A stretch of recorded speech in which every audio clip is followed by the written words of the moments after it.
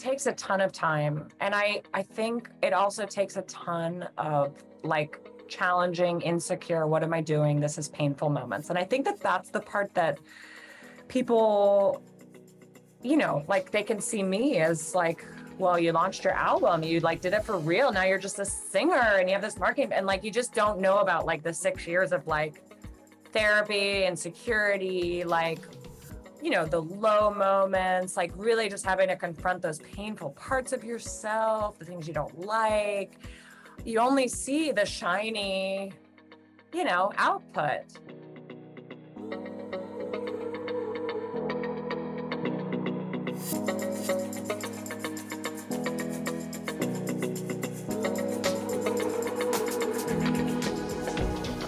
Hello, and welcome to The Art of Lost and Found, a podcast all about the process of creative recovery. From those low lows to the high highs, this podcast explores what it means to be a truly creative person and how creativity is a superpower that we all have that we can use for our own well-being and transformation. I'm your host, Brooke Eston.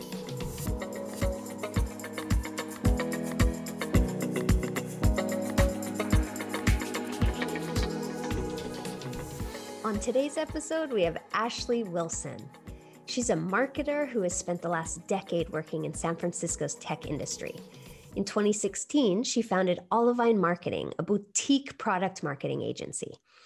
Olivine has since evolved into a collective of product marketers, creatives, as well as a full-scale production company that helps global SaaS companies to tell their story better through cinematic videos, product marketing strategy, and sales. But before starting Olivine, Ashley worked as a marketing consultant for developer-focused tech startups, which is how our paths crossed. As Ashley and I grew closer, she shared more about her creative journey, which even included attending a performing arts high school, learning to play the jazz piano, and eventually launching her professional singing career. In this episode, we discuss her creative journey and how she manages to balance her tech marketing entrepreneurial life with her husband and new baby and her growing singing career as a performing artist. Welcome, Ashley, to the Art of Lost and Found podcast. I am so thrilled to have you on here, in part because you played a role in my creative journey. And I'm not sure how aware you are of that, but maybe we can get into that later. But I have always admired your capacity for holding both versions of what's true for you.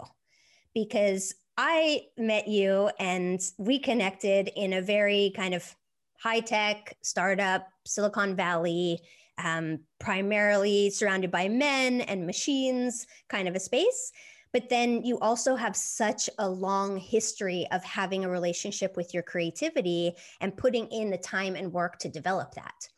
And it's rare that you meet somebody that has both sides of themselves so developed.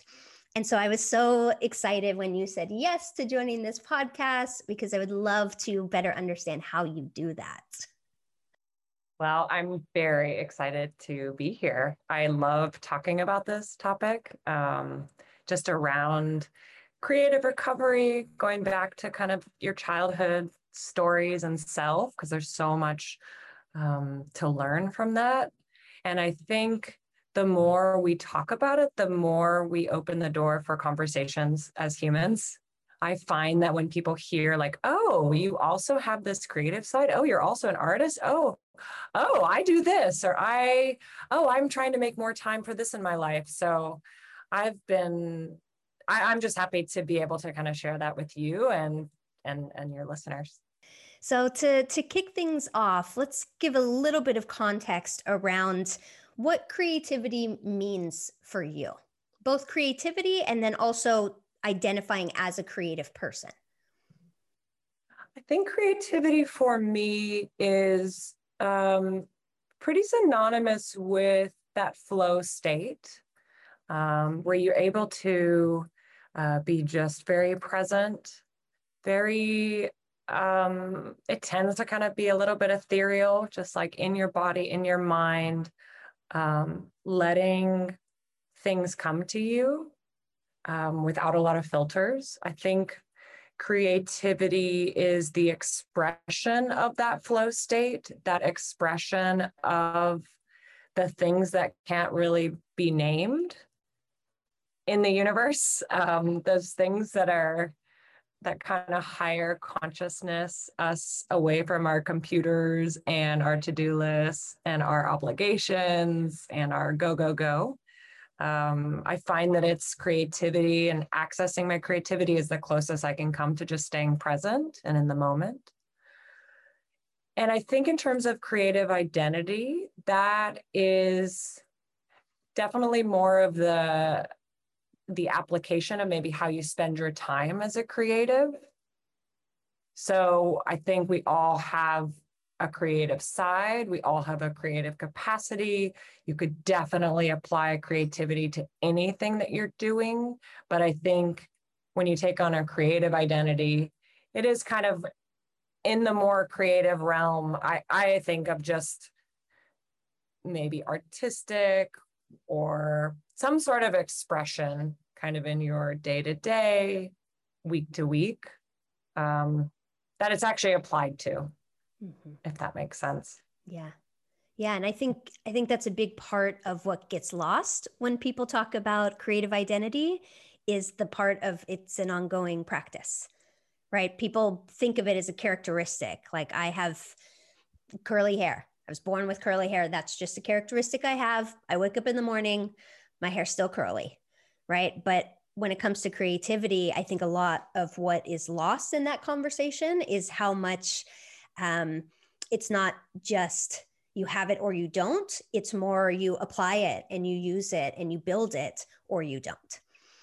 I think that's so true. I think that it's like innate to all of us. I think that there are people who have been exposed to creativity at an earlier age, got the opportunity to express it at an earlier age. So I think it's a lot more comfortable, easier to access. But I think it's definitely innate in everyone. And I think you're right that it kind of dies a little bit if we don't tend to it. It's like a plant. I can see all your beautiful plants on the video. It really is, it's not like the plant goes away. It's still a plant, but we do have to water it. We have to tend to it. We have to give it the sunlight. So I find that I try to think of it as, tending to my garden inside. I love the metaphor of the plants also. And I'm thinking just last night, I came back to my apartment after not being here for several days.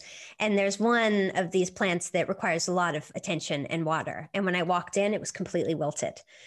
And I immediately rushed, got some water, put it in, kind of softly talked to the plant, like, come on, you're so resilient. You always come back after I neglect you.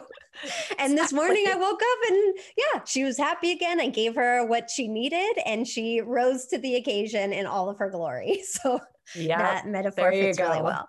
Yeah. Yeah. So you mentioned about the role of being exposed to creativity. Or creative exposure. And I think also in tandem with that is creative encouragement, right? You can be exposed to it and then not encouraged. And that can be just as damaging, if not more so, than never being exposed. So take us back a little bit to young Ashley, who I imagine, because we'll get into your performing arts childhood and sort of how you got in that trajectory. I imagine that your family was supportive, but I would love to dive into how your creativity first surfaced in your childhood, anything that you've been told or anything that you remember even from your first person experience.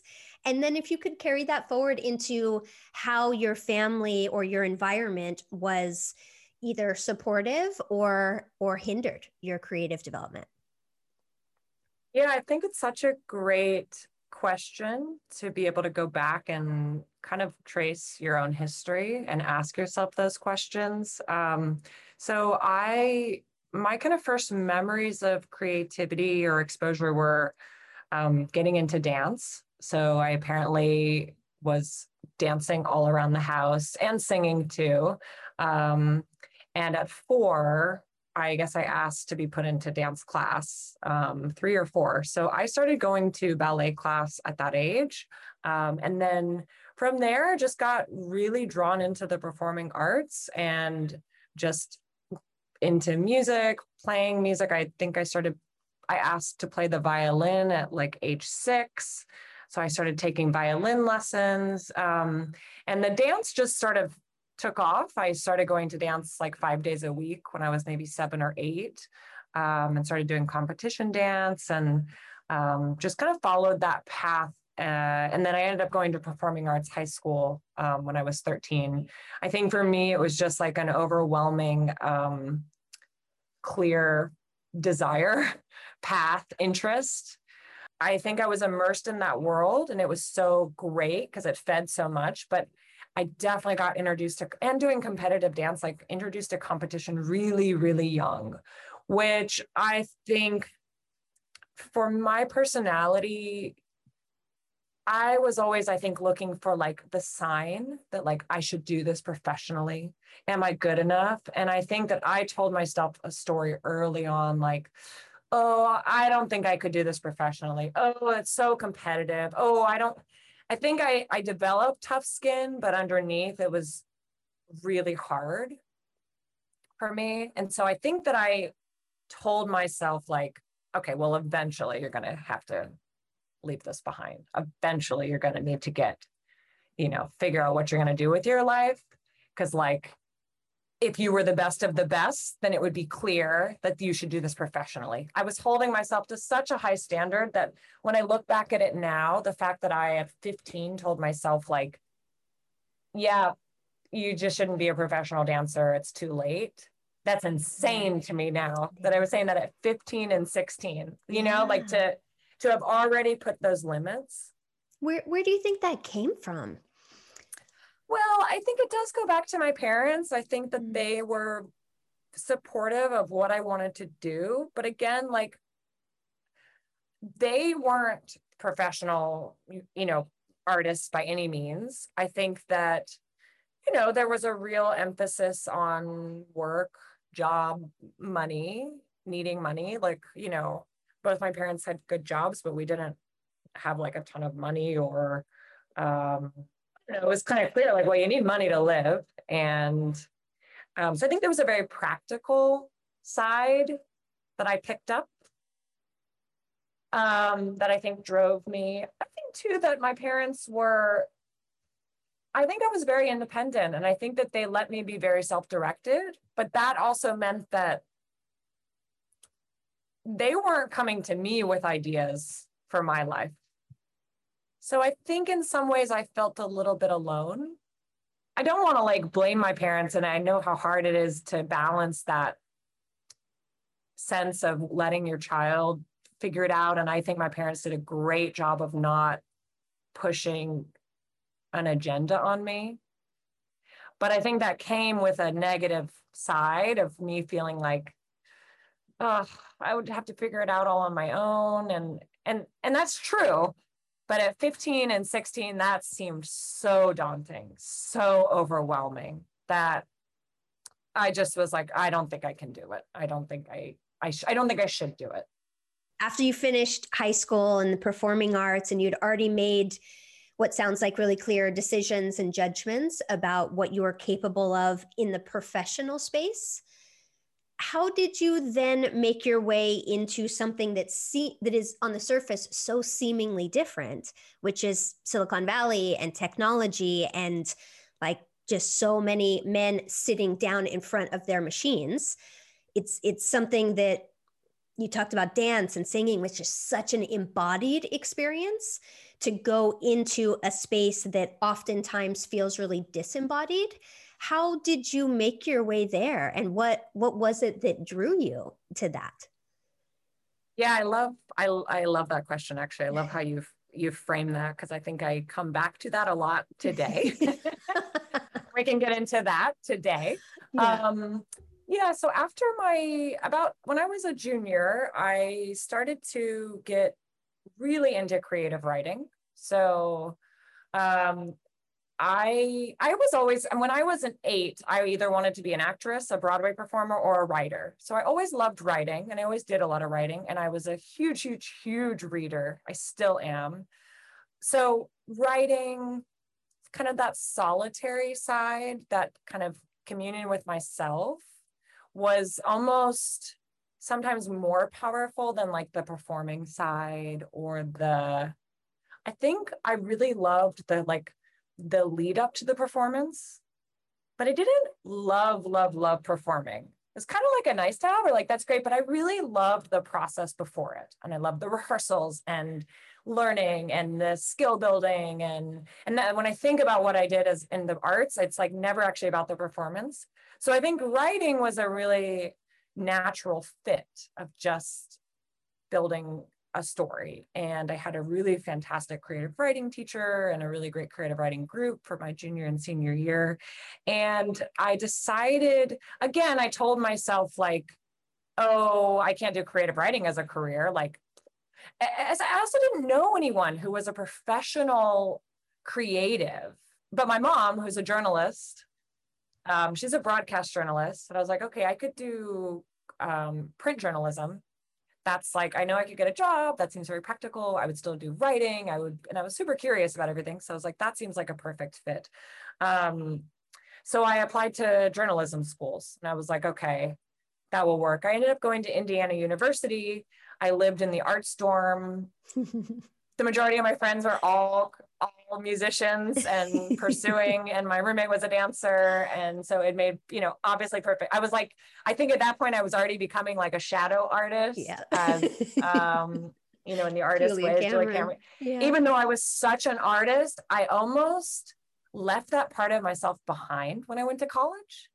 Like, people didn't even really know that I was like such a serious dancer or singer. And I think because I wasn't pursuing it as a major, I told myself then it started of like, okay, you're not real anymore. You're leaving that behind, And so I ended up getting into arts. Of course, I did arts journalism. I was the arts editor of the newspaper. And so I found a way to like stay super connected.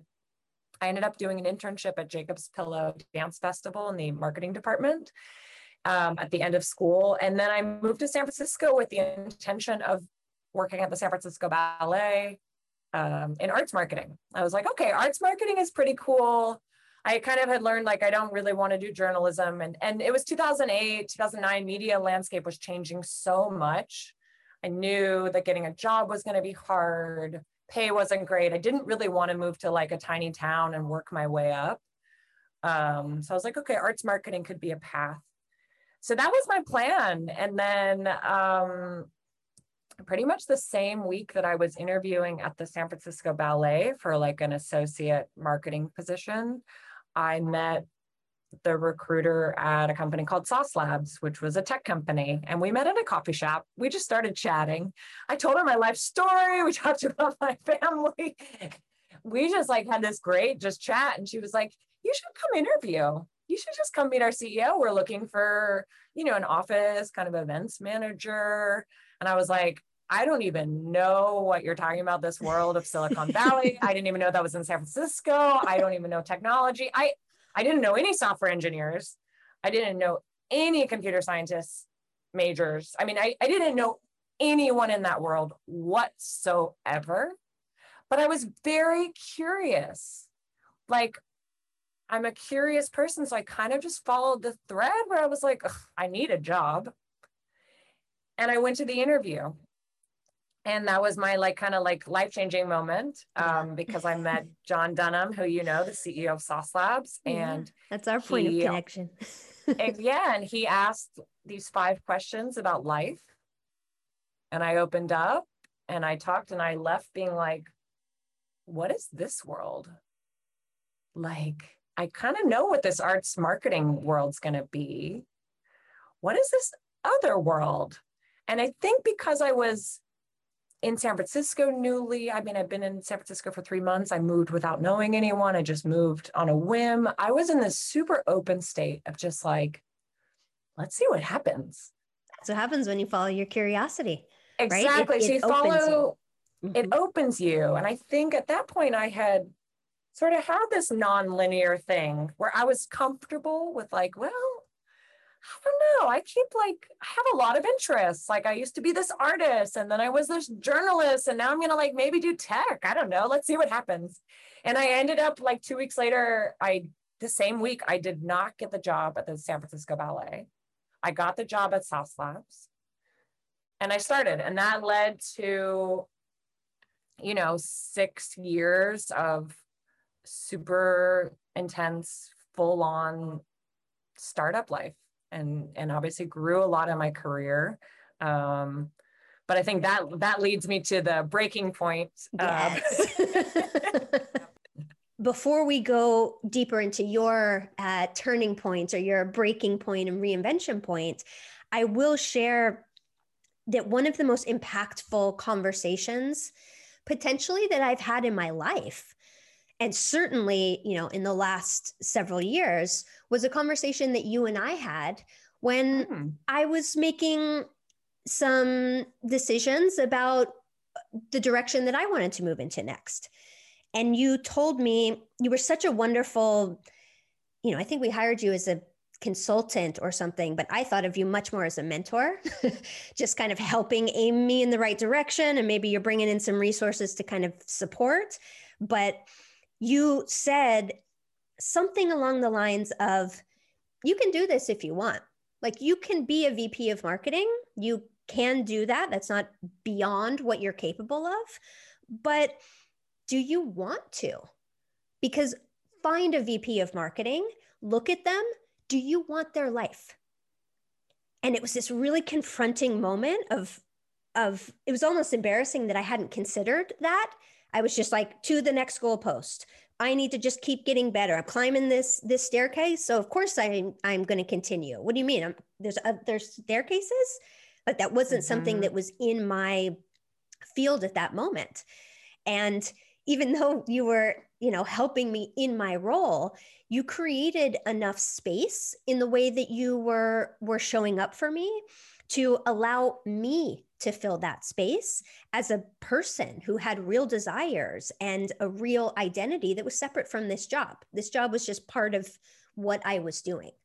So I always ask myself when I'm thinking about making a shift, I ask myself, remember what Ashley said, look at somebody who's further along. Do you want to be them? And if the answer was a no, because in that case, I didn't even miss a beat. I was just like, oh, hell no. I don't want to go to board meetings and do all this stuff. Like, no, that sounds like the worst. I don't even want to know how much money they make. It's not worth it. And it was just such a confronting and revealing reflection that you offered me that I have taken with me and carried forward into all of my major decisions. So I'm so glad to hear that. I think, I had a similar light bulb moment in 2012 when I was running marketing, but, had not run marketing before. And we were trying to bring in a boss for me, a head of marketing. And the person we brought in, I remember walking into the conference room and had such a strong flash of, I don't want that to be me in 10 years. And it was such a like, oh shit, so what am I going to do? Like, I'm on the path for that. And I think, so I'm that has always stood out for me. And I'm really glad that I shared that with you and that you had that same like pause, because the intuition, the signs, our bodies, it's telling us what we should do and what we shouldn't do.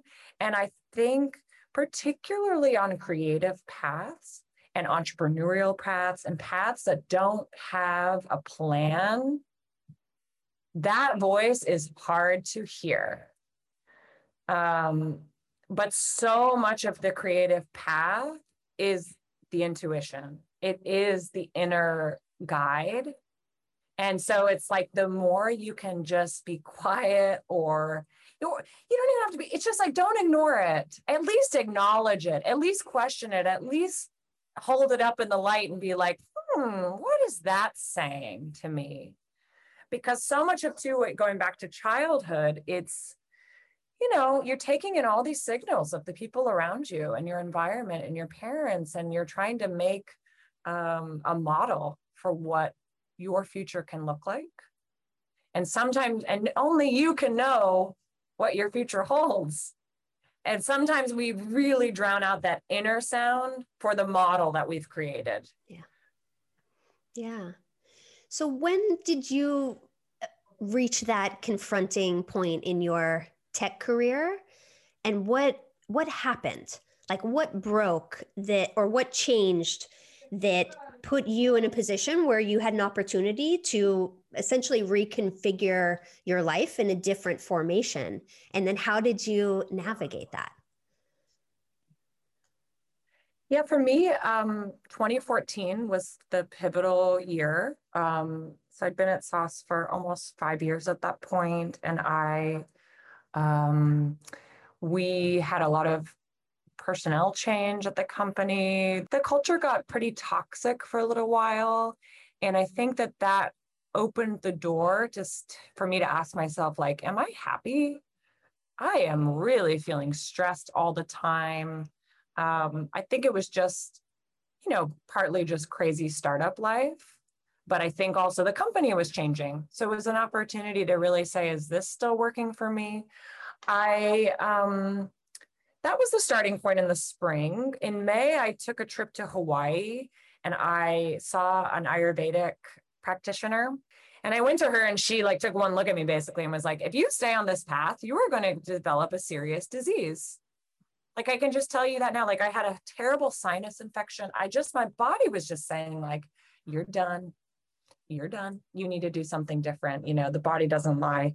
So after that, I started to implement like diet changes. So it turns out like I'm lactose intolerant, Oh, I'm good gluten thing sensitive, to know. many things that I just did not know. I was working with a leadership coach who really turned into a life coach through Sauce Labs. And she was incredible. Like I did to you, she did to me, of just like, you don't have to do this. Like, what else could you do? And that's where I like opened up that like, well, I used to do art stuff. Like, did you know? Because nobody, my company even knew. Like I like to say that like I had lobotomized a whole life, and everyone just knew me as the head of marketing and this and like, and just my personality too is to like try to keep it all together. Like, so my team just didn't even know that I was like struggling and stuff. I think I was carrying a lot of that. Santi knew, of course, my husband. Couldn't hide it from him. But that summer of 2014 just really opened the door for me I did the Artist Way. I got into meditation. Those were the two kind of actions that I took. I took a writing class that summer. I really went back to my childhood and I said, like, what did I used to do when I was young? And the Artist Way was so powerful. If people are not familiar, it's really like a 12-step recovery program for creatives.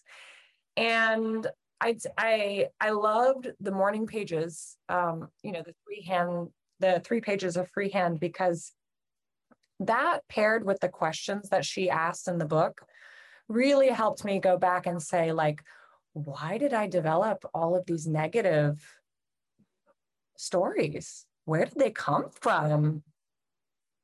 And then, she has a lot of questions in the book of like, what would you do if you had no fear? And so really going back to like voicing, like one of the first things I did is I wrote like, I would have a jazz band. I would sing in a club. And like to write those down, I remember feeling so scared. What did you, what was the fear? Like, let's go into the fear a little bit. Do you know the source of that? I think that I think probably being in tech, especially, and being so in that analytical, male-driven,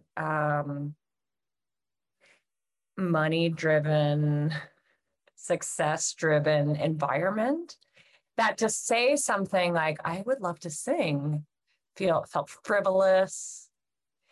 It felt childish. To go back and say to myself again, like, I'm too old now. I'm too old. And then I had to be like, wait, I was saying that at 16. Yeah. There's no way I'm too old. It's like, that's a story. Yeah. But I think too, just being so out of that world, to think that like I could enter that world again. But also, yeah, what would people say? Like when I was really exploring that in the fall of 2014, I had left Sauce Labs and I was doing consulting. So I was really wearing like this marketing hat, and I was getting hired by very technical startups with like very technical products, and like, oh, I can speak like that ours. language. And yeah, yeah, exactly. And so the idea of that compared to this artist self was so at odds with each other in my mind that I was like, ooh, how would I even make that? But the desire was so strong to like start exploring it more, that it was almost like it kind of came out of like, I can't ignore it anymore. Yeah. It's so interesting how we have such a similar such a similar theme of how we stuff our creativity, but it always comes back out. And even these tech guys who so many people assume don't have reverence for the creative process or more of these artistic pursuits, you see those guys at Burning Man and they go wild. Like they have it also. You know? Everyone does. It's like it's been but it's the space. It's the space. Like Burning Man is the space where it's like let your freak flag fly high and proud. That is the ethos of this event. And so it's encouraged that if you aren't leaning into your creative, playful, curious side, you are the strange one, right? Yep. Because so many people are letting themselves dive into that experience. And it's because the container and the environment is primed for that. So I think when we have these types of conversations, it's so revealing for people, because then they start thinking about, oh, what were those things that I was telling myself? Why was Burning Man such a transformational experience, but I've never felt anything like that before, right? Like so much of it, I think, comes down to honoring that part of ourselves that is different and weird and likes to be in our bodies and experiencing new things and expressing ourselves. And there's something that is so transformational about that, but it's scary because it doesn't fit into like, this is what it looks like and this is what I can expect from it, you know? Yeah, I think that there's something to be said for when we put on those identities, when we're just starting to kind of show our maybe true selves, our authentic selves. It's like we can't go from 0 to 100. And so you kind of put on enough of an identity change that feels safe still. That's like, and I think that that's good. It's like you want people to take baby steps in many ways, you know? I think you need to, it's such a recovery process from so many years of story, shame, that you need to adapt to kind of like, it goes back to even what you're saying of like creativity is, I mean, think of it as like kind of this living, breathing, you have to tend to it. You're trying to get to the place where you're integrating. And it's an integrated part of your life versus like, you know, a switch, it's on, now I'm creative, now I'm this. It's like, so the integration process takes a while, you know, and it takes different forms. It's like, I feel like it's been 6.5 years now. And I still feel like since I, you know, kind of began my creative transformation and I've been in recovery for 6.5 years. And I feel like Ashley, in many ways, I've been in recovery for 6 years. But I feel like I'm just still sometimes at the very beginning. Yeah. You know? So let's talk about that a little bit. How you went from realizing that you needed to make a shift and your body really coming online and clearly saying, this is not viable for you anymore. You keep on this path, you're going to, you know, death by 1,000 wounds kind of a experience is coming for you. So when you had that transformation and when you were kind of or sorry, not transformation, the realization, and you were confronted with the disconnect in your life, how did you move through that process of getting to a place where you are now, where you have just as much of the business, the entrepreneurial, the being in Silicon Valley, being very engaged and involved in that world, but then, you know, I've seen you perform on stages with your jazz band. I listened to your album. You have launched another album. You're, you know, in a very different kind of relationship with those different aspects of your personality. So can you bring us into how that happened? And then we can discuss briefly about how you maintain that equilibrium when you have these two distinct sides that you could easily sort of slide off into either world and lose an essential part of your whole identity. Yeah, I think for me, I needed to, and what I did was I kind of got some people to keep me accountable on my creative side. I, I got a singing teacher, professional jazz singer teacher. Some little voice inside of me told me that I should play piano, which didn't really make any sense because I'm like, I want to be a singer. But I got a piano teacher who, of course, he's my greatest mentor, Art Koo. He ended up producing my album. He helped me pull my whole band together for my album. He helped me discover that I was a songwriter. I didn't know that.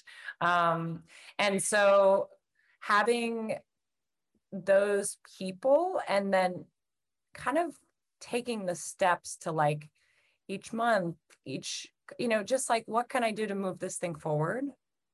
But really, when I got so scared or I felt like I can't do this, it helped that like, nope, I got to go to my lesson now. Oh, nope, I've got somebody asking me, hey, what's going on? When's your next gig? What's your thing?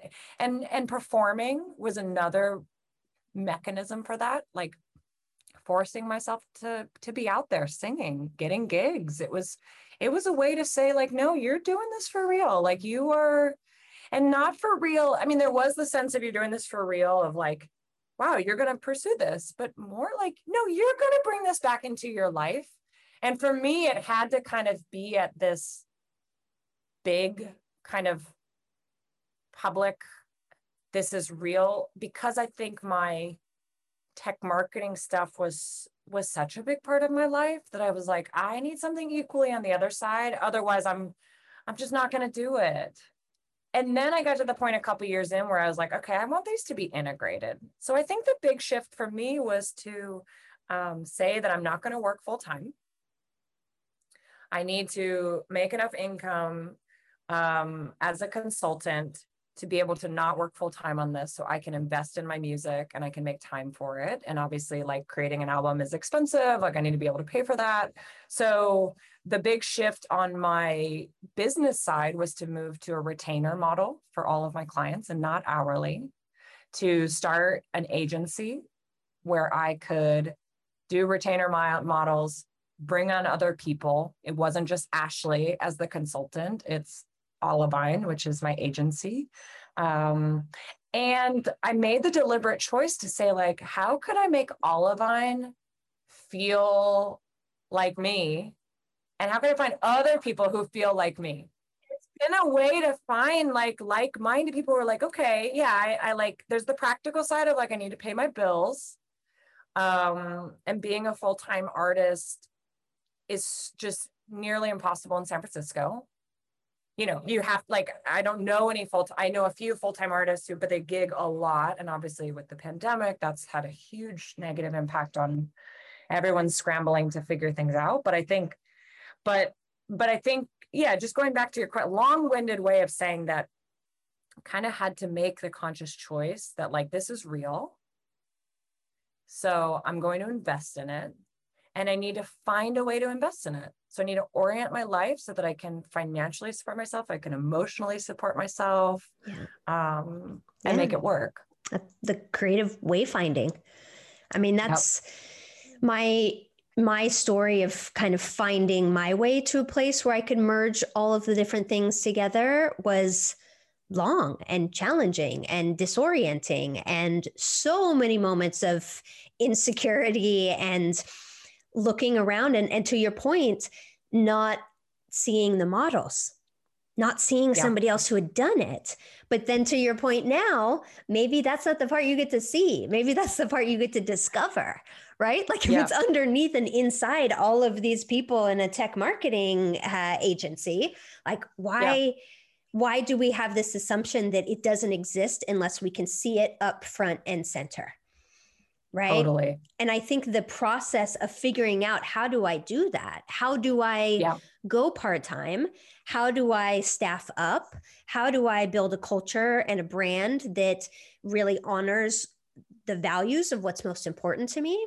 That takes a ton of creativity, right? That's design. and it takes it, but it takes a ton of time. And Yeah. I think it also takes a ton of like challenging, insecure, what am I doing? This is painful moments. And I think that that's the part that people, like they can see me as like, well, you launched your album, you like did it for real. Now you're just a singer and you have this marketing, and like you just don't know about like the 6 years of like therapy and security, like, the low moments, like really just having to confront those painful parts of yourself, the things you don't like.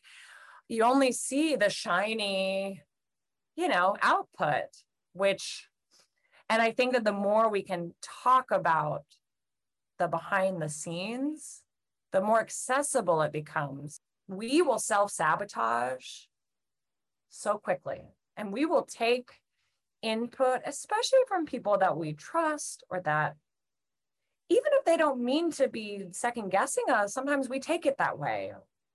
So you have to go back to your own internal, like whatever you need to do to hold strong and steady, because it will be challenging. Yeah. Yeah. I heard a quote somewhere. It might have even been on Debbie Millman's podcast or Brene Brown's podcast. But of the people who tell you that's not going to work, they haven't done it. Like they haven't done Yes. the thing Thank yet. you. They're Thank not, you. the way she says is like, they're not in the arena, right? They're in the spectator seats. They're in the nosebleed section. Like if somebody has been in the arena, they don't tell you can't do that. No, they're like, oh, do it. It's gonna, Yeah. you should do it. What do you need? Yeah. Let me help you. Yep. Or are you up for Yep. the journey? Because it's going to be hard, but it's doable. Right. Yeah, But there is so no like right. shutdown. That only comes from the people who are outside looking in. That comes from the periphery. Yeah. Right. And that's not yours to take on. So You are so right on that. yeah. Well, I wish it was mine, but I'm pretty sure it's Brene Brown. She is so right on that. Yeah, she's got a lot of words of wisdom. But speaking of words of wisdom, the audience for this podcast are people who are on their own creative recovery journeys. So, do you have any advice or recommendations or things that you wish that you would have known at an earlier stage in your journey that you could share with the audience? Yeah, I have a lot. I feel like so much of my journey was helped by so many people and resources. And I remember really seeking out so many resources to just not feel alone. So I think if I had to pick probably the top like 4 or 5, Sure. I think getting a life coach or therapist, could be both, could be either or, is so helpful. I actually think doing both is ideal. And maybe you can find a life coach who is also skilled in psychotherapy who can, but I think just it's such a recovery process, as we've said, and it's painful at times, and you need the support, and having somebody who's just in your corner is really, really powerful, while you're also like learning things about yourself and your past. So that would be the first one, getting some paid support, not just your friends, because I think you need somebody who's objective and will just who doesn't listen. know your story. And also I think what's No. so important in those types of relationships is they're one way. Right? Like they are there to support you. You don't have to ask how their day was. You don't have to remember to like say something about whatever they mentioned last time, like they are there Yep. for you, and the dynamic is really clear. So I think that's an important piece of hiring a professional rather than just finding an accountability buddy in your friend group. Absolutely. Yeah. I think it's a very powerful tool to use. I think a couple of books, The Artist's Way was super powerful. I think it's like should be required reading for anyone, not just creative, not just artists. It's like The Artist's Way title is misleading because it's really for all humans, and following those steps is really useful. I think a couple of other books like Big Magic by Elizabeth Gilbert and her corresponding podcast. Let Your Life Speak by Parker Palmer. He's a Quaker teacher, philosopher. It's a beautiful kind of meditation on just like how we lose those yearnings as a kid, those things. So it was helpful to read his journey of going back to his life, and he's in his 80s now, I think, so he has a lot of wisdom. So books and podcasts. And I think the third thing is going back to that like accountability, and maybe another angle of that is to like share with people close to you what your desires are and what you're doing. Because I think it's easy to hide, to be scared. And once you start sharing it, you find the support that you need. Yes. Yes. And people are actually quick to support you. Yeah. It's like, exactly. It's like, put it out in the universe and put it out to your people and just see what happens. Don't hide from it and don't hold it in. Yeah. And to your point earlier about kind of the baby steps and needing to feel safe in the process. I mean, I'm an example of that right now I just reached out to maybe 20 people saying, hey, can I interview you? I'm trying to put this thing together. And everybody responded yes. And I started with everyone like, okay, this is an experiment. We'll see. And everyone was like, okay, great. Worst case scenario, we have an interesting conversation. Best case scenario, you make a great podcast. Right. Exactly. And so it gave me courage and momentum. And I felt like, oh, all of these, what if, like, it doesn't matter. I'm just going to try it. And, what if it's awesome? The last few years you've been, just from what I've seen, is just really exploring these parts of yourself and bringing them out and crafting a life that is reflective of you in a more authentic way, like you within. And I think when you reached out, I knew you'd be great at interviewing because you've like lived it yourself. And I think you're speaking about a topic that people really actually care about and they want to learn more of. And I think there's a lot of us out there who are like, what did they do to do that? I don't want to do that, and you having done that yourself on your own journey, and especially moving to Spain and just really saying like, I will not forget, when I first met you, you're like, I'm going to Spain. Mm-hmm. I was like, why? You're like, I don't know, but I know I need to get there. I've known for a really long time. Yeah.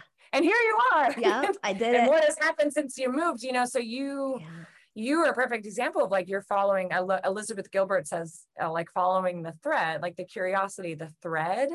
And so you're following your threads. I think you're a great example. I'm not surprised that people said yes, because I'm like, oh yeah, well, you're doing it. Yeah, let's do it. Let's talk about it. Yeah. Yeah. And I think so much of it is around what you said earlier about tuning into yourself. And what I think also is a barrier and what causes part of the separation and the stuffing of our creative identity is because we attach it to an outcome, right? Like when I was coming to Spain, I knew I was coming to Spain, and you asked me what for, and I was like, I don't know yet. That's okay. Yep. I don't know yet. I'll figure it out. It's part of the wayfinding process. And now I know why I had to come here, and everything sort of was revealed to me at a later date. And even with your how you started your creative recovery process by taken some Absolutely. classes, right? Like you weren't Absolutely. trying to be a professional. You were trying to reconnect with that piece. If you had told me where I would be, I would be like, holy shit, are you serious? That is awesome. Right? Like, I mean, I just truly, truly, truly could never have imagined it.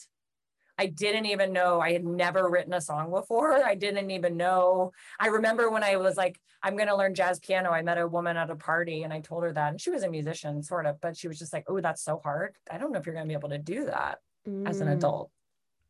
Well, look at me now. It's like, I just was like, I remember thinking like, I'm not going to listen to her. But you just don't know. And that is such an important thing to share.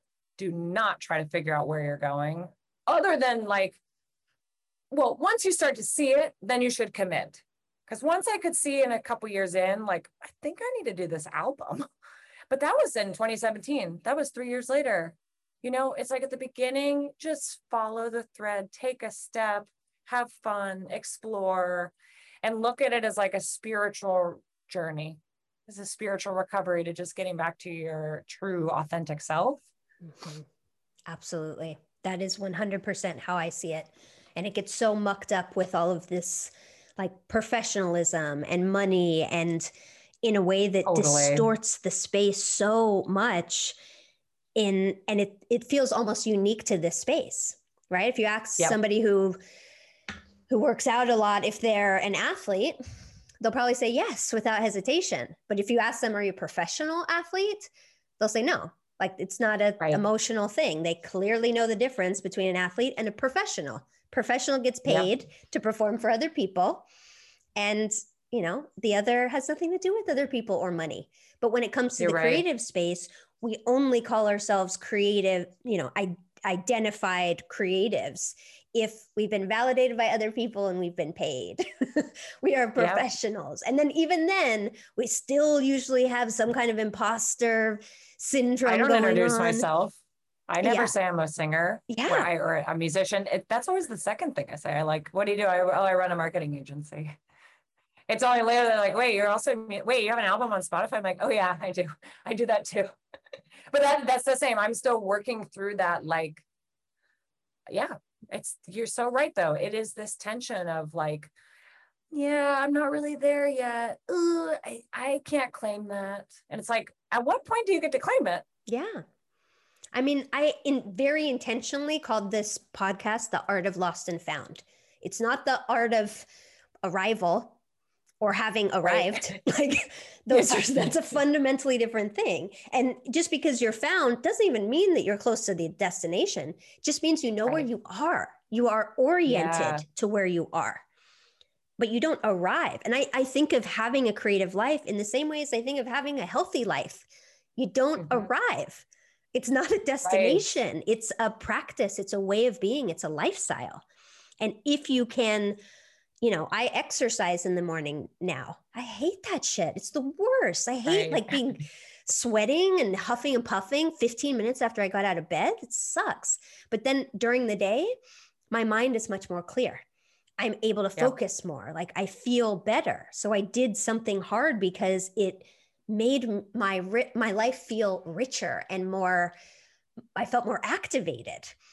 Right. So I think creativity has the same place in our lives, but we just have so much shit that we smeared all over this thing that it's a matter of really uncovering those layers, getting to the root of why am I telling myself all of these limiting beliefs? Like, why am I putting the limits on myself? And then once you see that, you can't unsee that. Then it's like, okay, what decisions am I going to make? And it's my belief, if you make decisions that move you away from that, your body kicks in and you have a health crisis, you have a breakdown, you develop anxiety and start having panic attacks. Like your body comes back online. So I'm not surprised that part of your creative recovery was getting back in alignment with your body. Because once you honor your body, your energy is cleaner, your mind is cleaner. You actually have the capacity to go deeper into doing that hard excavating work that needs to be done. So after I left Silicon Valley and I had a, I like tumbled out in a very ungraceful fashion, but I went to become a health coach because I was like, I need to get in my body. I completely neglected my body. And through that process, I discovered, I don't actually want to be a health coach, but I learned a ton of stuff that supports me in everything that I'm going to do moving forward. And I became a therapeutic art coach. And I help other people discover what those blocks are and liberate themselves so that they can create the life that they authentically want to live. And it is so much more rewarding and enriching because it does feel like nourishment in the same way that being healthy requires you to be physically and mentally nourished. I think, it's the same applies with creativity. You have to take care of you have to create the space and create the conditions so that you can enter that state of flow and you can really drop into the magic that is there. Yeah. Perfectly well put. Yeah. So that's the plan. I love it. But is there anything that feels important to share that we haven't already spoken about? I think just focusing too, I love what you said about, it's not about the arrival. And I know we have all that cliche, it's about the destination, but I think in this context, it's very important to remember. I think, I just released a new song on Spotify, and it took me, I wrote that song in fall of 2018. I got it, 2018 actually, yeah. And I got it produced and recorded in 2019. I got it kind of finalized last summer, and I only released it in February because I literally could not gather the courage. Oh, wow. It was, I could say that it's like, it was the pandemic. It was but it's like, no, I also had a baby. Okay, no, I had a baby too. I was in a different headspace. I became a mother. Yeah. And so for months I had to put everything on pause, including my music stuff, for like 9 months. I just didn't have the energy or the wherewithal to even think about it. But so I could say then for the last maybe she's 19 months. No, I'd say for the last like 10 months, I've been kind of just, okay, I really got to do that. I got to do that. And it's because I went back to those same stories, those same places. So I say that to just share that it's like a constant journey of building yourself up, telling yourself you can do it. You don't really arrive. You just keep going, and you just say like, well, it's just part of my life now. And you look at I look at those parts that are hard to see as like, okay, got to keep working through that. All right, let's use this to like get over the hump. Come on, put it out there. You got, okay, you did it. You put it out there. Okay, you got more. And I have a mini album to put out. I have 6 other songs to put out. And so I'm like, okay, now you got to put out the rest. Come on, do it, Ashley, do it. You got it. So I just want to share that, like the true story behind what you see on the social media and the facade part of it. Yeah, that's the whole point of this podcast, is really to show the man behind the curtain, right? That it Oz looks this magnificent, amazing place, and it's like, no, it's some dude doing it all by himself behind the curtain, creating this illusion, essentially. Yeah. But even in that iconic movie, it's so confronting. Like when they discover the guy behind the curtain, it is hugely confronting and disruptive, and it's that's part of the process. So my hope is that people will feel inspired and empowered to follow their creative curiosities, because once you start down that path, things start revealing themselves to you. The path lays itself out for you as you're walking it, but it requires a surrender, a faith, this kind of dichotomy between a surrender and a commitment, right? Like I commit to this experience, but I surrender to the things that I can't control. And you can't control what other people think. I love that.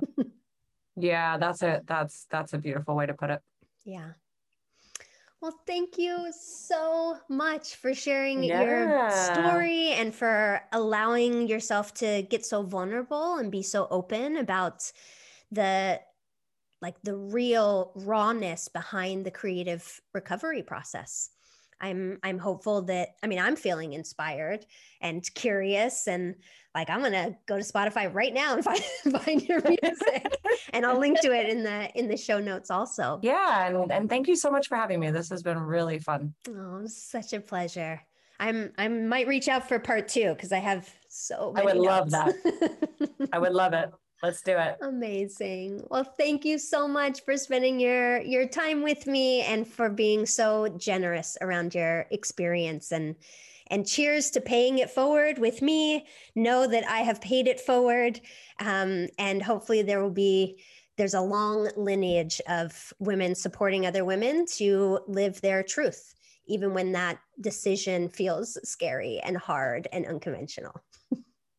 Well said. I'm really glad that we got to connect all those years ago. Yeah. And here we are. Here we are. Thank you so much for listening to today's episode of the Art of Lost and Found podcast.